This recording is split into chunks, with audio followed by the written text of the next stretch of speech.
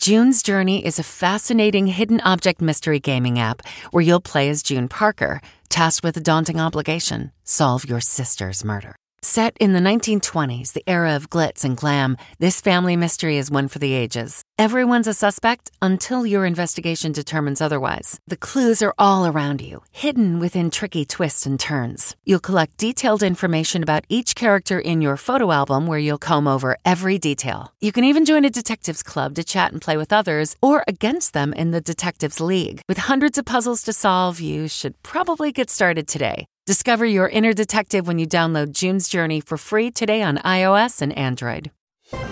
I'm John Dickerson in Washington, and this week on Face the Nation, a surprisingly weak jobs report makes it clear we're still digging our economy out of the deep hole created by COVID-19. Experts were predicting a flood of new jobs in April, 1 million or more. When the numbers came in, they were a dismal quarter of that, just 266,000. We knew this wouldn't be a sprint, it'd be a marathon. We're still digging out of an economic collapse that cost us 22 million jobs. But with some sectors of the economy desperate for new hires, our restaurants are getting busier and we're finding it really harder to find staff. There is definitely a glut of jobs and a lack of hands to fill positions. Why are Americans still struggling to get back into the workplace? And can the government speed things up? We'll talk with Commerce Secretary Gina Raimondo and Neel Kashkari, the president of the Federal Reserve Bank of Minneapolis. And as we slowly turn the corner in the coronavirus pandemic, should public health policy be moving the country to return to normal more quickly? We'll talk with former FDA Commissioner Dr. Scott Gottlieb. Plus, with the Republican Party in fresh turmoil over former President Trump and the big lie about the 2020 election, will believers be able to roll over the non-believers? We'll talk with Illinois Republican Congressman Adam Kinzinger. We'll also hear from author Michael Lewis. His new book is The Premonition, a pandemic story. And finally, our tribute to a very special group of moms. It's all just ahead on Face the Nation.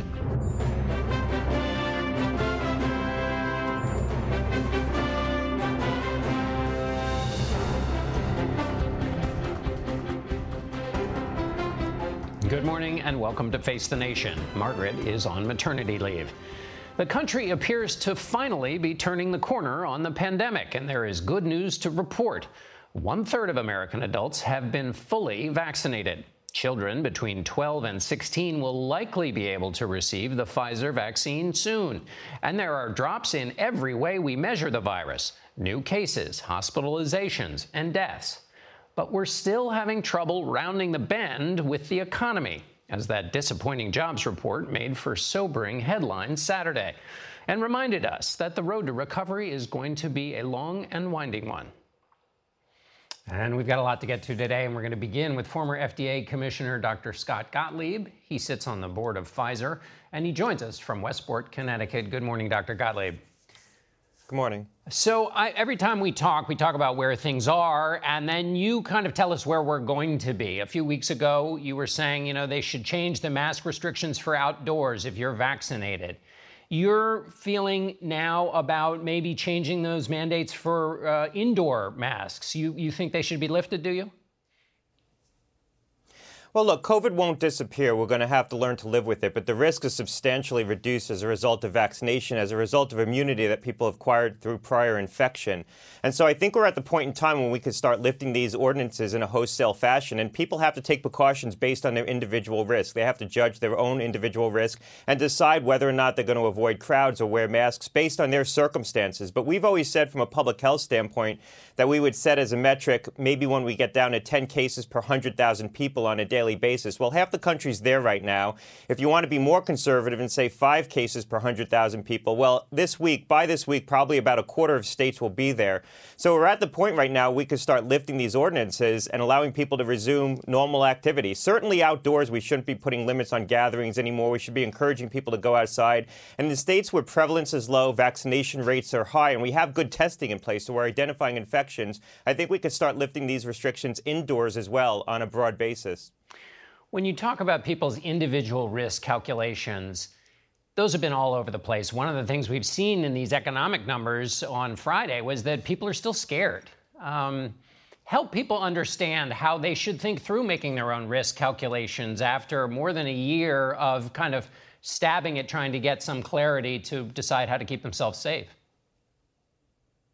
Well, look, I think part of the hesitation right now is cultural. We have spent a year apart. We've spent a year being told to stay away from people and wear masks. I think it's going to take some time to get back in the normal swing of things and get that socialization back. But if you've been vaccinated with the mRNA vaccines or the J&J vaccine, your risk is very low from having a bad COVID outcome. And your risk of getting an asymptomatic infection that you could spread to others is also substantially reduced. The data now does support that. So we could start drawing some firm conclusions and basing our public health advice on that. You know, there's one model that's out that says that if you were 65 and above, your risk of succumbing to COVID if you were infected with it was around 1 in 100 during the peak of the infection, and probably a little worse than that at the outset. That same model now predicts it's about 1 in 20,000 if you've been fully vaccinated and you're an immunocompetent person. So the risk is substantially reduced from vaccination, and I think you can sort of conclude that probably your risk from COVID if you're fully vaccinated is comparable, maybe even less than your risk from flu if you're fully vaccinated in older individuals. So, you know, you can start resuming normal activity. I think the only residual risk for someone who's fully vaccinated is, could you have asymptomatic infection that you don't know about? And if you're around someone who's immunocompromised, is vulnerable to COVID, you still want to be careful in those circumstances. But you know when you're in those circumstances, and you always want to be careful in those circumstances because you don't want to pass an infection to someone who can't defend against it. So is it fair to interpret what you're saying is that if I've been vaccinated twice, even if I'm in an elderly population, that essentially the risk for me, I shouldn't think about it as a new thing, but I should think about it basically the way it would be with the regular old flu, that where we are now is comparable to something we know before in terms of the kinds of risks we would take when we operated in regular life? Look, I think that that's right. People get uncomfortable when you start comparing the rate of death and the risk of COVID to flu because of some of the comparisons that have been made in the past. But I think for most consumers who need something to anchor against, I think that that's a fair assessment. That if you're fully vaccinated against COVID with one of the Western vaccines, your risk of having a bad outcome from COVID is about comparable to flu and maybe less because the vaccines for COVID are more effective than the vaccines for flu. So I think that that's a reasonable way for the average consumer to anchor their thinking about COVID right now. Again, the only residual concern I think a fully vaccinated person should have is, are they themselves immunocompromised? I mean, if you have a chronic disease that makes you more vulnerable, you'll know that, and the vaccines won't be as effective for you. And are you going to be around people who are immunocompromised? And there you want to be more careful. That's where I would still exercise some caution. But outside of those circumstances, I think we can get back to doing normal things right now against the backdrop of a summer when prevalence is going to decline very quickly. I talked in the outset about 10 cases per 100,000 or 5 cases per 100,000. We're dropping about 1 point every 2 or 3 days. So by the end of the next 2 weeks, most of the country is going to be around 5 or maybe a little bit more. It's going to be quite low, the prevalence. When you look at the map of places that have not had a lot of people getting vaccinated, do you expect that those will be in the future the places where we might see some occasional flare-ups between now and the next big stage of this? I think that's probably right. And as vaccine effectiveness perhaps declines as we head into the fall and the winter for people who were vaccinated a full year ago, I think we're going to have to look at the data closely on that, how much of a decline you get in protection. But that's a long ways off. We'll worry about that in the fall and the winter. I do think we're going to have to contend with COVID again this winter, and we may have to re-implement mask ordinances in certain settings where we have outbreaks, or even close schools in certain settings. But I think it's going to be much more reactive. We're going to be reacting and putting public health measures in place based on measures of spread and not these sort of widespread ordinances that we have right now. I think we need to start lifting these things as the situation improves also to demonstrate that we can do that and that we maintain our integrity and our ability to re-implement these things when we have to. The public has to trust that public health officials are going to lift these restrictions as quickly as they put them in place as the conditions improve. And that's probably partly what's holding back the economy right now. People are not going back to work, not just because of the benefits. I know there's been a lot of talk about that, but also because they're being told they have to wear masks and still have to exercise cautions that probably in many parts of this country you don't have to do. You look at San Francisco, 20 cases a day, more than 70% of the population vaccinated, very good testing in place. They don't need mask ordinances indoors anymore, and certainly not outside. All right, Dr. Scott Gottlieb, we really appreciate you every week. Thank you so much. Thanks a lot. We turn now to jobs and the economy and Commerce Secretary Gina Raimondo. She joins us from Providence, Rhode Island. Good morning and happy Mother's Day. Good morning and happy Mother's Day to all the mothers and grandmothers out there. I want to start with the jobs report. There were all kinds of expectations. There would be 1 million jobs in April. The number came in at 266,000. What do you think happened? I think we have a long way to go to recover from the pandemic.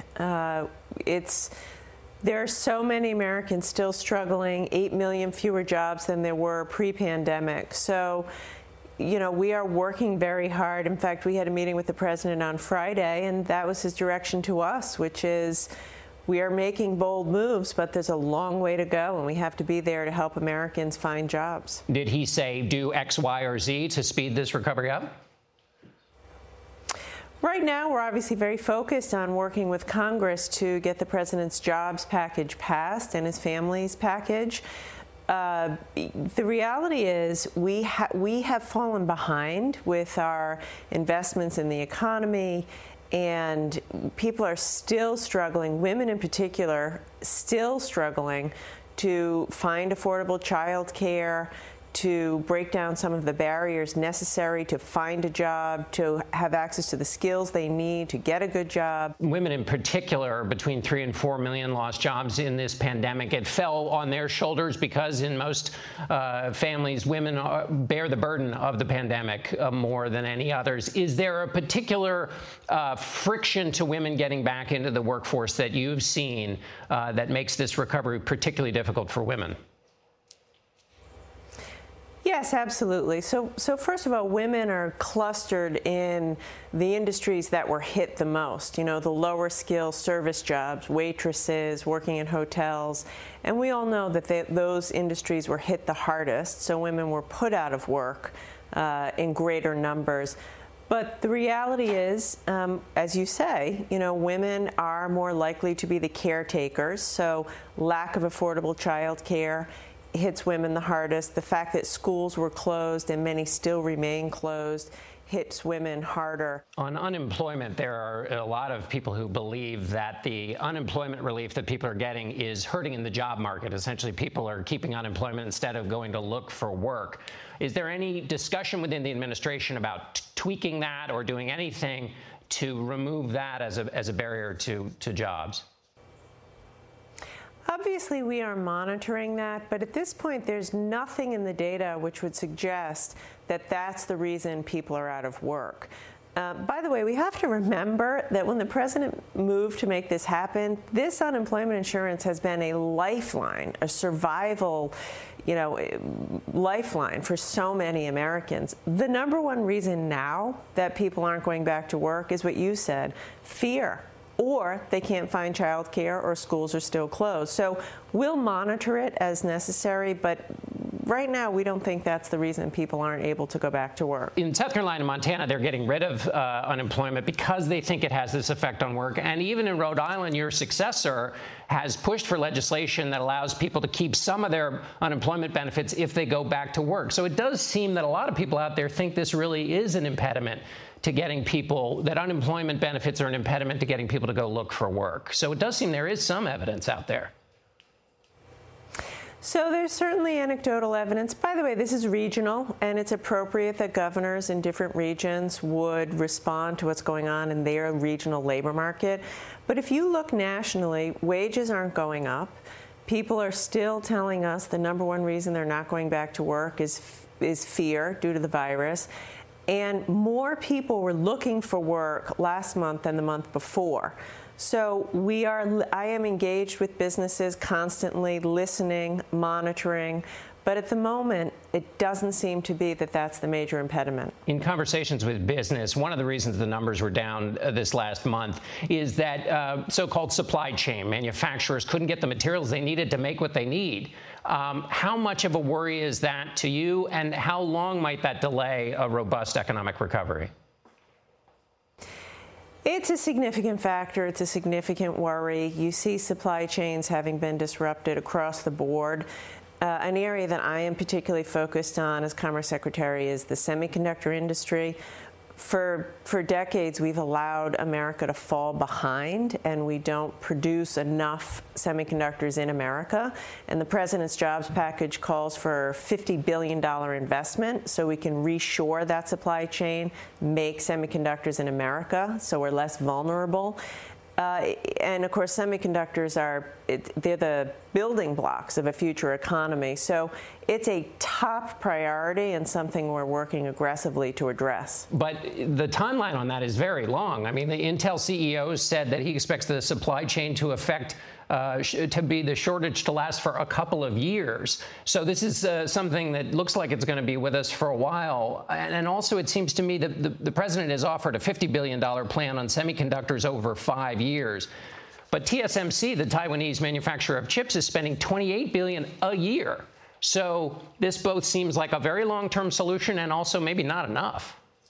Well, the $50 billion the president's calling for has to be matched by the private sector. You know, it is my hope that the $50 billion would be matched by another $50 or $100 billion from the private sector. But the point is, we're finally taking action.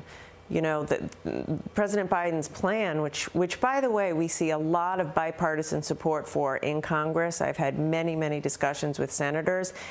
We have to get going. As you say, this will take years. We're behind, and it's time to take action and get going on the plan now. As the administration's liaison to business, I wonder what you're hearing about the president's proposed tax increases on corporations. Jamie Dimon, the CEO of J.P. Morgan Chase, said those tax increases were a little crazy. What have you heard from business in your conversations about the future of their taxes being increased? So in this regard, I have been actually pleasantly surprised. I've talked to nearly 100 CEOs personally, and what they all agree on is they support the president's calls for bold, big infrastructure investments, which are necessary for their competitiveness. They all agree we need investments in broadband, so every American has broadband, major investments in roads and bridges and childcare. The question, of course, is how do you pay for it? And the reality is they knew increased corporate taxes were coming. And I have been very pleased by how many CEOs have come out to support the president's plan. So, listen, there'll be room for compromise for sure, and the president will be meeting with members of Congress this week, hoping to find compromise. But businesses need these investments to be competitive, and that's why there's no time to waste.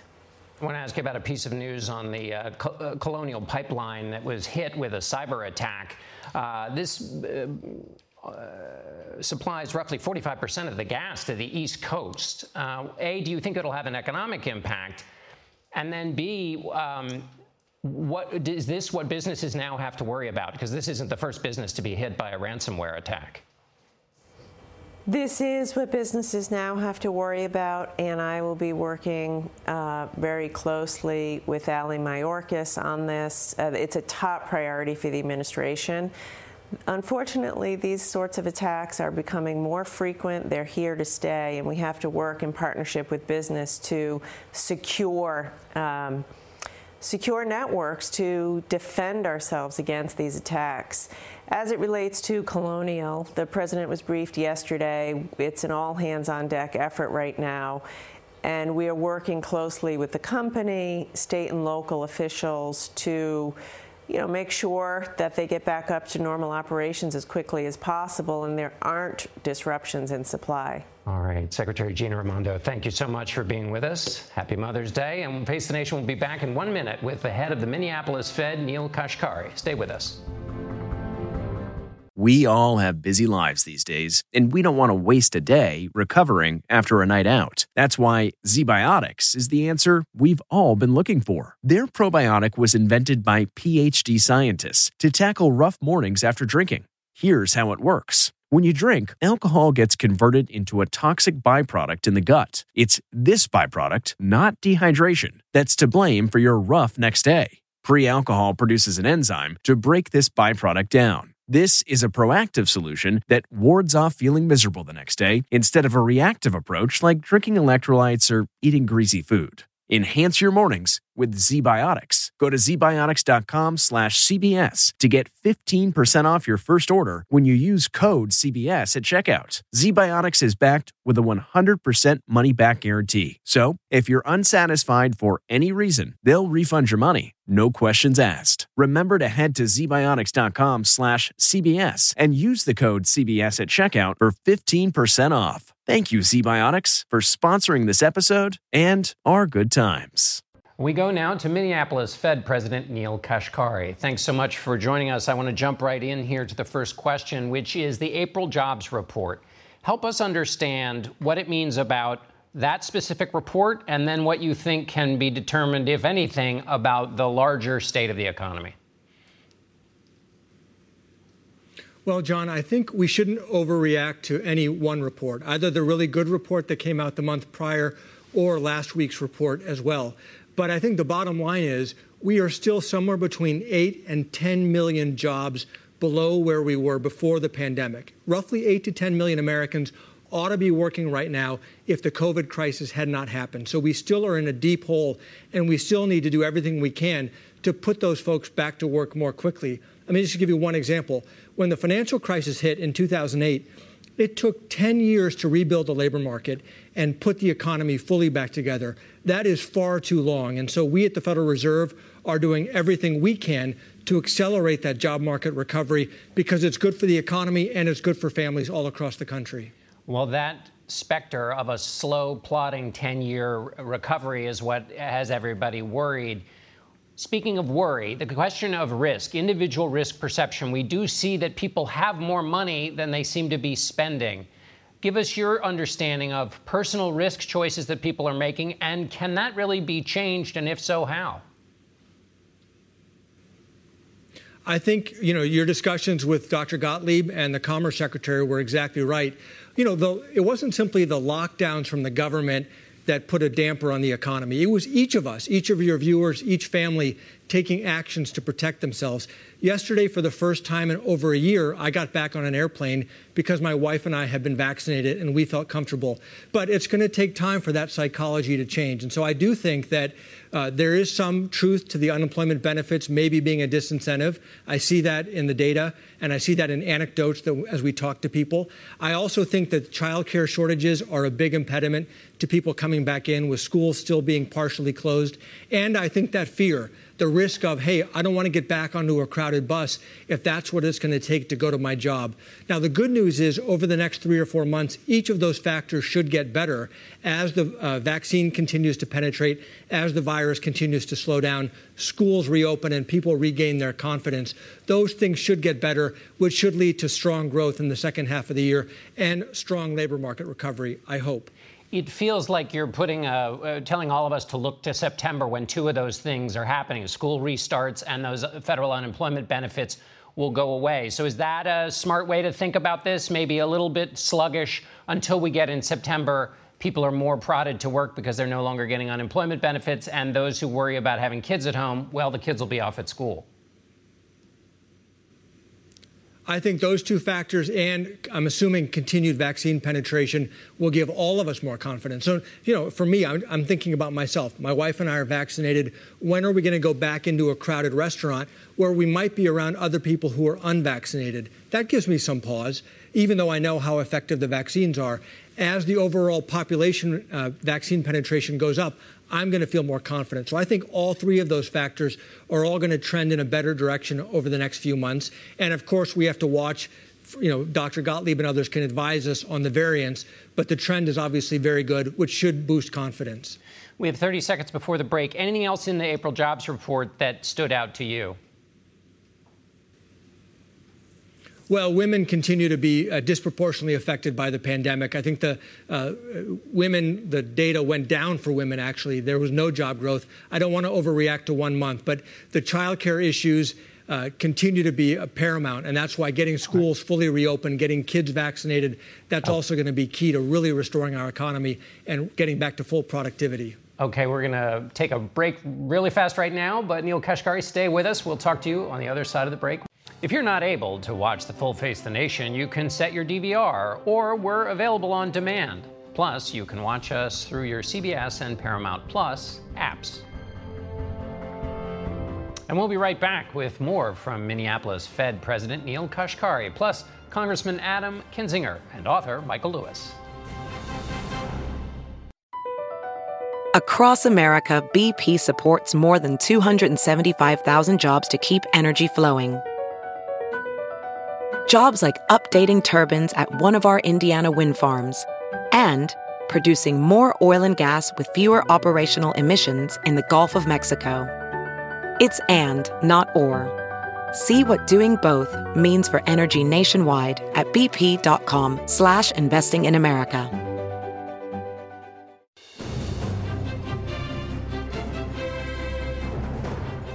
Welcome back to Face the Nation. We continue our conversation with Minneapolis Fed President Neel Kashkari. I want to underscore what you said when we started, which is don't overdo it on looking at 1 month report. However, the projections were that there was going to be 1 million jobs in this 1 month. So that's an enormous miss. What I wonder is there something about this response to the pandemic coming out of it that has kind of thrown off all our abilities to measure economic activity and to project what economic activity will be? Absolutely. I mean, this is unlike any other economic shock in any of our lifetimes. This is very different than the financial crisis. And as we talked about earlier before the break, a lot of this is being driven by people's own feelings of personal safety, their own health for themselves and their families. It's very hard to model that out and to know. Dr. Gottlieb talked about we've spent a year conditioning all of us to wear masks, to be safe, to be cautious.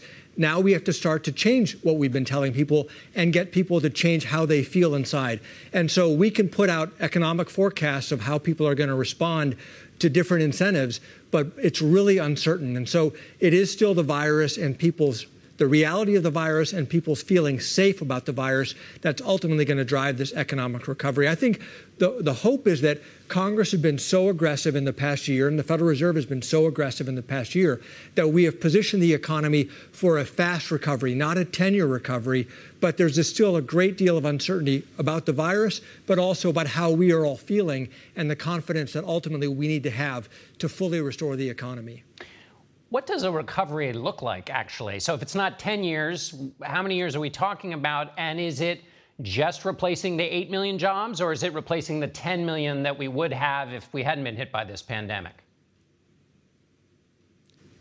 For me, it's the 10 million, because our population continues to grow. And so those are new people potentially entering the workforce, hopefully entering the workforce. So you were exactly right. If the pandemic had not hit, we estimate there would be 10 million more Americans working today, both people who already had jobs and new entrants into the labor force. We need to put all of them back to work. And so at the Federal Reserve, we're focused on achieving what we call maximum employment, as many Americans as possible gainfully employed and contributing to our economy. And so for me, I'm looking at when do we recover those 10 million jobs? I think it's going to take a few years before we can fully get back to that place. But, 2 years is much better than 10 years. If we can do it faster, so much the better. The Fed thinks about maximum employment and prices. Tell us, in this strange world we're in right now, what we should think about inflation and prices, when we should be nervous, when we should not remember stories from the 1970s and overreact. Yeah, well, we aim for an average of 2% inflation over time. For 10 years, we've been undershooting that 2% inflation target. Now, we know just based on math that in the next few months, the inflation numbers are going to look high, because the way inflation is calculated, it's a rolling 12 months. And so last March, the inflation numbers plummeted. Oil prices plummeted. Those data are going to now fall out of the calculation. So just based on math, we know the inflation numbers are going to look high in the next few months. We also know there are short-term supply chain issues that you talked about earlier with semiconductors. So what we're very focused on in the Federal Reserve is looking deep at the data to determine, are these short-term mathematical supply chain issues that should resolve themselves, or are they longer-term inflation issues? And so for me, I'm very skeptical that we're going to have sustained high inflation if we still have 5 or 10 million Americans out of work. We think the labor market is really what's going to drive inflation over the long term. And so we look at a lot of different data. Right now, I'm not concerned about a repeat of the 1970s. I do think inflation is going to pop in the near term, but that is likely going to be transitory. But if we're wrong, and if high inflation comes because of a lot of government spending over the next few years, the Federal Reserve has the tools to make sure that we do not have a repeat of the 1970s. That is certainly not my base case scenario. But if that were to happen, we know how to deal with that. All right, Neel Kashkari, thank you so much for putting it all into perspective for us. We appreciate it. Thank you. Former President Trump continues to be the central figure in the ongoing drama over the future of the Republican Party. This week, House Republicans are expected to remove Congresswoman Liz Cheney from her leadership position. She's been consistently critical of Mr. Trump for perpetuating the lie that the election had been stolen from him and inciting the riots on January 6th. Illinois Congressman Adam Kinzinger is one of the few Republican members supporting Cheney and joins us from his district in Illinois. Good morning, Congressman.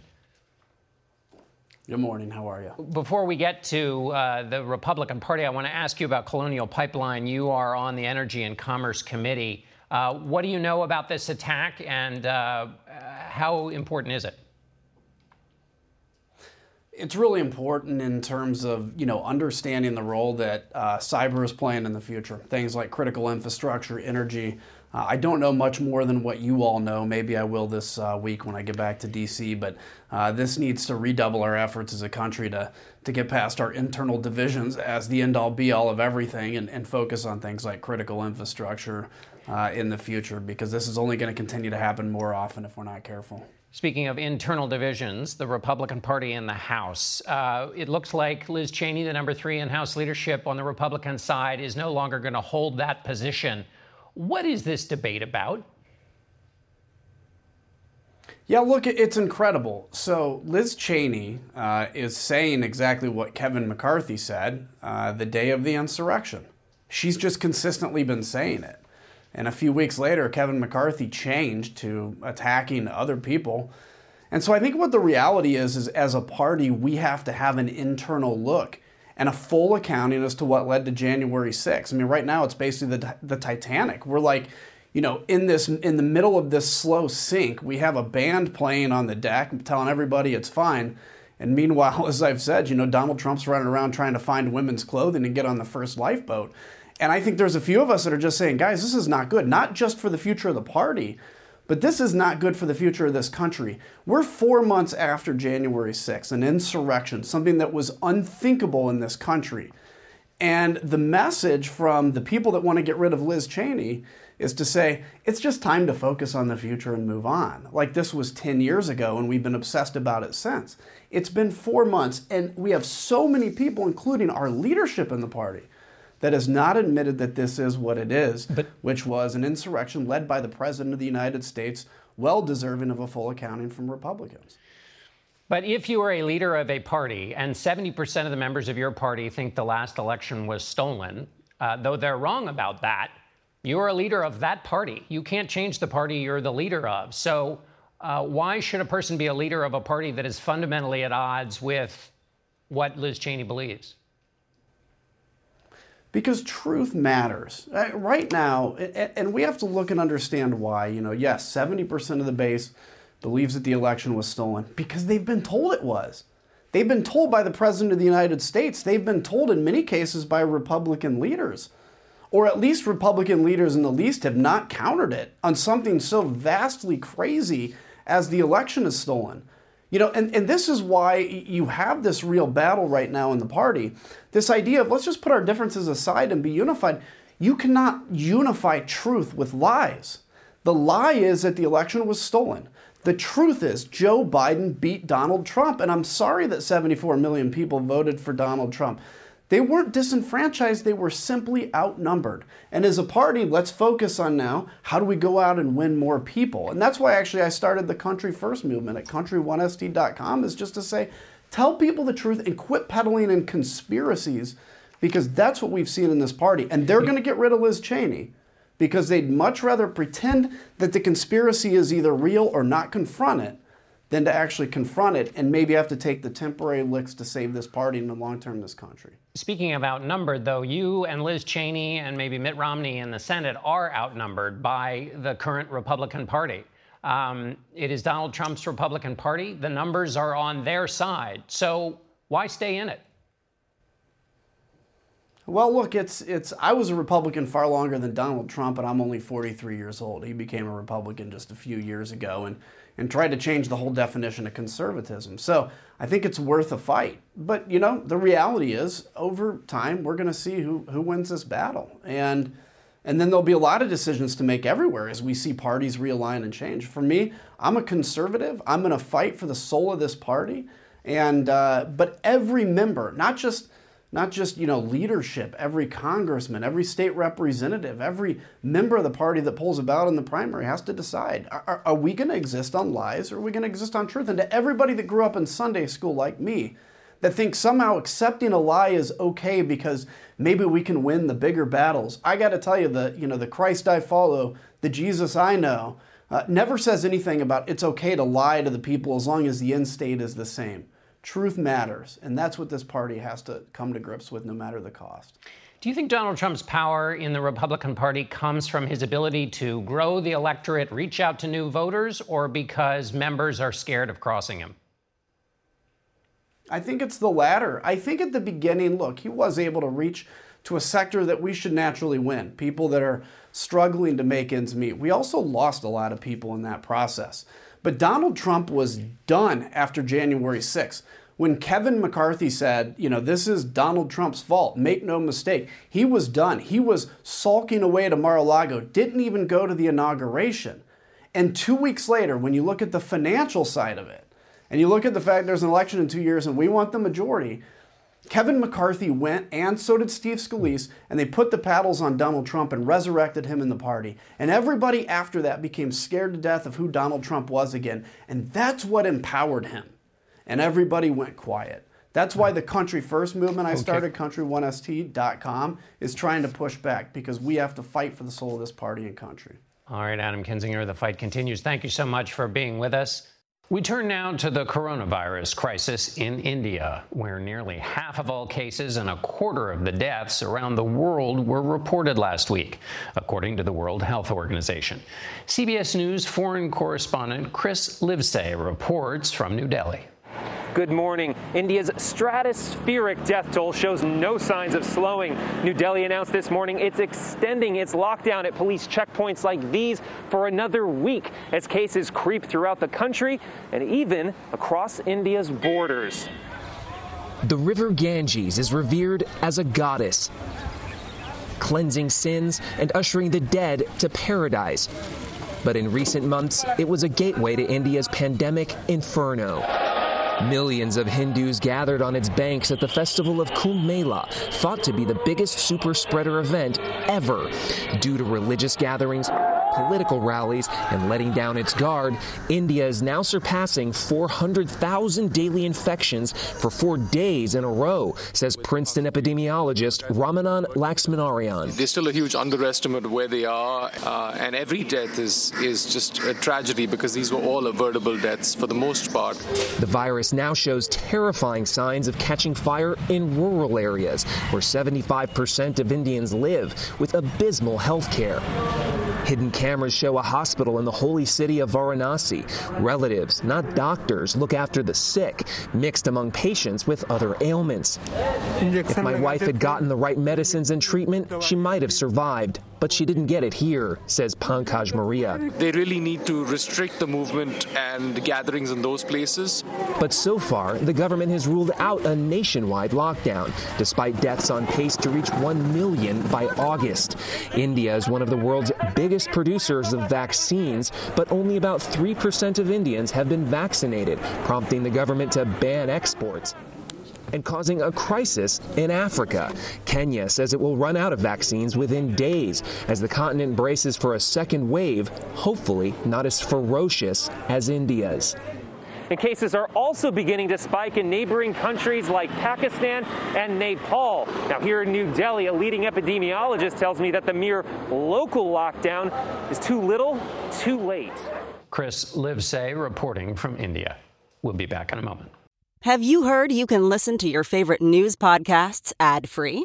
Good news. With Amazon Music, you have access to the largest catalog of ad-free top podcasts included with your Prime membership. To start listening, download the Amazon Music app for free or go to amazon.com/ad-free news podcasts. That's amazon.com/ad-free news podcasts to catch up on the latest episodes without the ads. And we go now to Michael Lewis, author of a new book, The Premonition, a Pandemic Story. He joins us from Berkeley, California. Good morning, Michael. Morning, John. I want to start with a quote from Bill Parcells, the NFL football coach. You are what your record says you are. You quote that in the book to explain your view about the American record on the coronavirus. Why is that quote important? It's important. I mean, the starting point for this book is, look, we were sitting at a little more than 4% of the world's population with 20% of the world's deaths. And before the season, before the pandemic, we were rated by experts as most prepared for this sort of risk.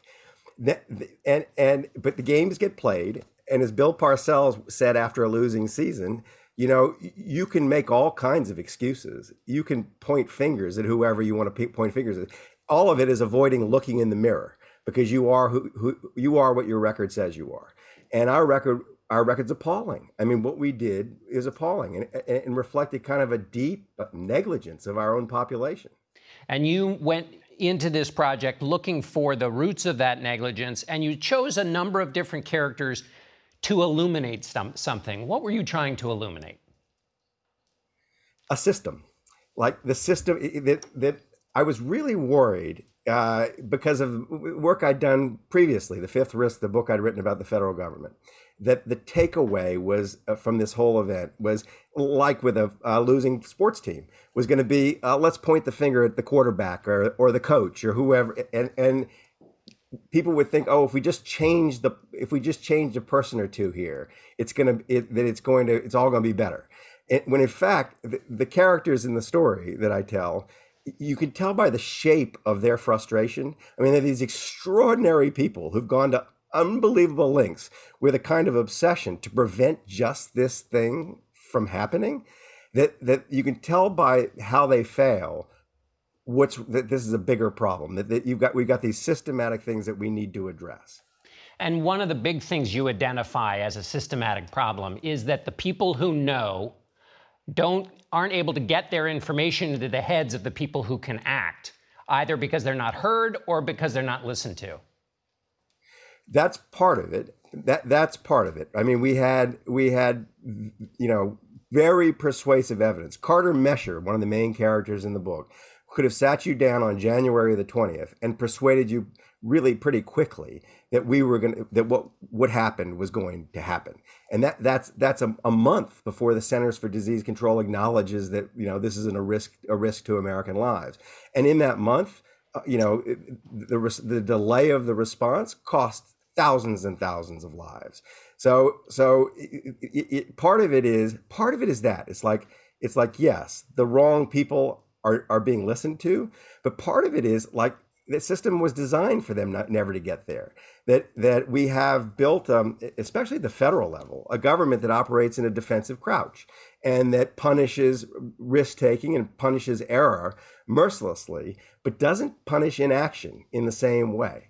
And so anybody who's got wisdom, news, insight that implies action and implies taking some risk is naturally going to be shunned because the government really doesn't want to do that. And I want to linger on this important point that you're making. What your characters all have is a kind of risk-taking muscle. They've been in this fight for their whole careers. They can see things. They have, title of the book, a premonition, because it's informed. And yet the political instinct in politics, which is to say in an administration, is at odds with that. Is that a fair way to think about this? It's a totally fair way to think about it. And then you think about, well, what does that mean, right? I mean, what does it mean, especially when you're facing this sort of risk? And a disease risk requires you to get out in front of it in ways that are just kind of unnatural to the to the structures we have. Because by the time you have like proof, like by the time you have data that this is a deadly thing that's going to kill hundreds of thousands of Americans, it's too late. The disease is moving among you. You have almost to be clairvoyant, and you have to do things and explain to people why you're doing them, which don't seem obvious. That there's this thing in Wuhan, but actually it's effectively here. And so that it's true. All my characters, the three people at the center of this book, I mean, they're amazing people, but they all have. They'd prefer to commit a sin of commission than a sin of omission. They default to action. And I want to go back to a point you were making earlier, which is if it's a systemic problem, then blaming Donald Trump, which is what you were hinting at earlier, actually is an impediment to improving systems so that they'll be able to handle another one of these. Yeah, so I don't want to let Donald Trump off the hook. I mean, that's not really the point. But the point is that no matter how you feel about him, even if you despise him, if your mind comes to rest at, oh, it was all his fault, we are never going to address the underlying problem that actually drove our response. And we are never going to, we're going to be similarly at risk the next time this happens. And I tell you, every single one of the characters in the book make a very persuasive case that this was a dry run, that this could have been much worse, that it could have killed children, it could have been more lethal, and that we're just fools if we think this isn't going to happen again. So to just point a finger, it's like a losing football team. Point a finger at a single person involved and say that's why we lost. That's catastrophic. It's not how you fix the team. Right? That's right. Michael, we're out of time. We really appreciate it. Thank you so much for being with us. And this programming note, former First Lady Michelle Obama sits down with Gayle King for an exclusive interview tomorrow on CBS This Morning. For some number of eons, on a show like this, Happy Mother's Day was something the moderator might wish others to have. No more. We are full of mothers at Face the Nation. Our moderator, Margaret Brennan, just had her second child. Our executive producer, Mary Hager. Senior producer, Avery Miller. Booking producer, Carol Joint. Digital producer, Emily Tillett. Operations manager, Laura Foran. Associate directors, Sharman Boyle and Janice Huey. Graphics operator, Jeanette Renier. Editor, Akira Marshall. And teleprompter operators, Pat Coney and Cynthia Miller. Mothers all. And my mother, Nancy Dickerson, worked on the first broadcast of Face the Nation. And today, I'll see my mother-in-law, Betty McKeon, for the first time in more than 18 months. 50 years ago, she adopted my favorite mother of all, Ann Dickerson, her daughter. Bless all of you mothers, from all of us grateful sons and daughters. That's it for us today. Thanks for watching. Until next week, for Face the Nation, I'm John Dickerson. Today's guests were former FDA Commissioner Dr. Scott Gottlieb, Commerce Secretary Gina Raimondo, Minneapolis Fed President Neel Kashkari, Illinois Republican Congressman Adam Kinzinger, and author Michael Lewis. The executive producer of Face the Nation is Mary Hager. This broadcast was directed by Shelley Schwartz. Face the Nation originates from CBS News in Washington. For more Face the Nation, we're online at facethenation.com. And you can follow Face the Nation and CBS Radio News on Twitter, Instagram, and Facebook. Face the Nation is also rebroadcast on our digital network, CBSN, at 10:30 a.m., 1 p.m., and 4 p.m. Eastern, every Sunday.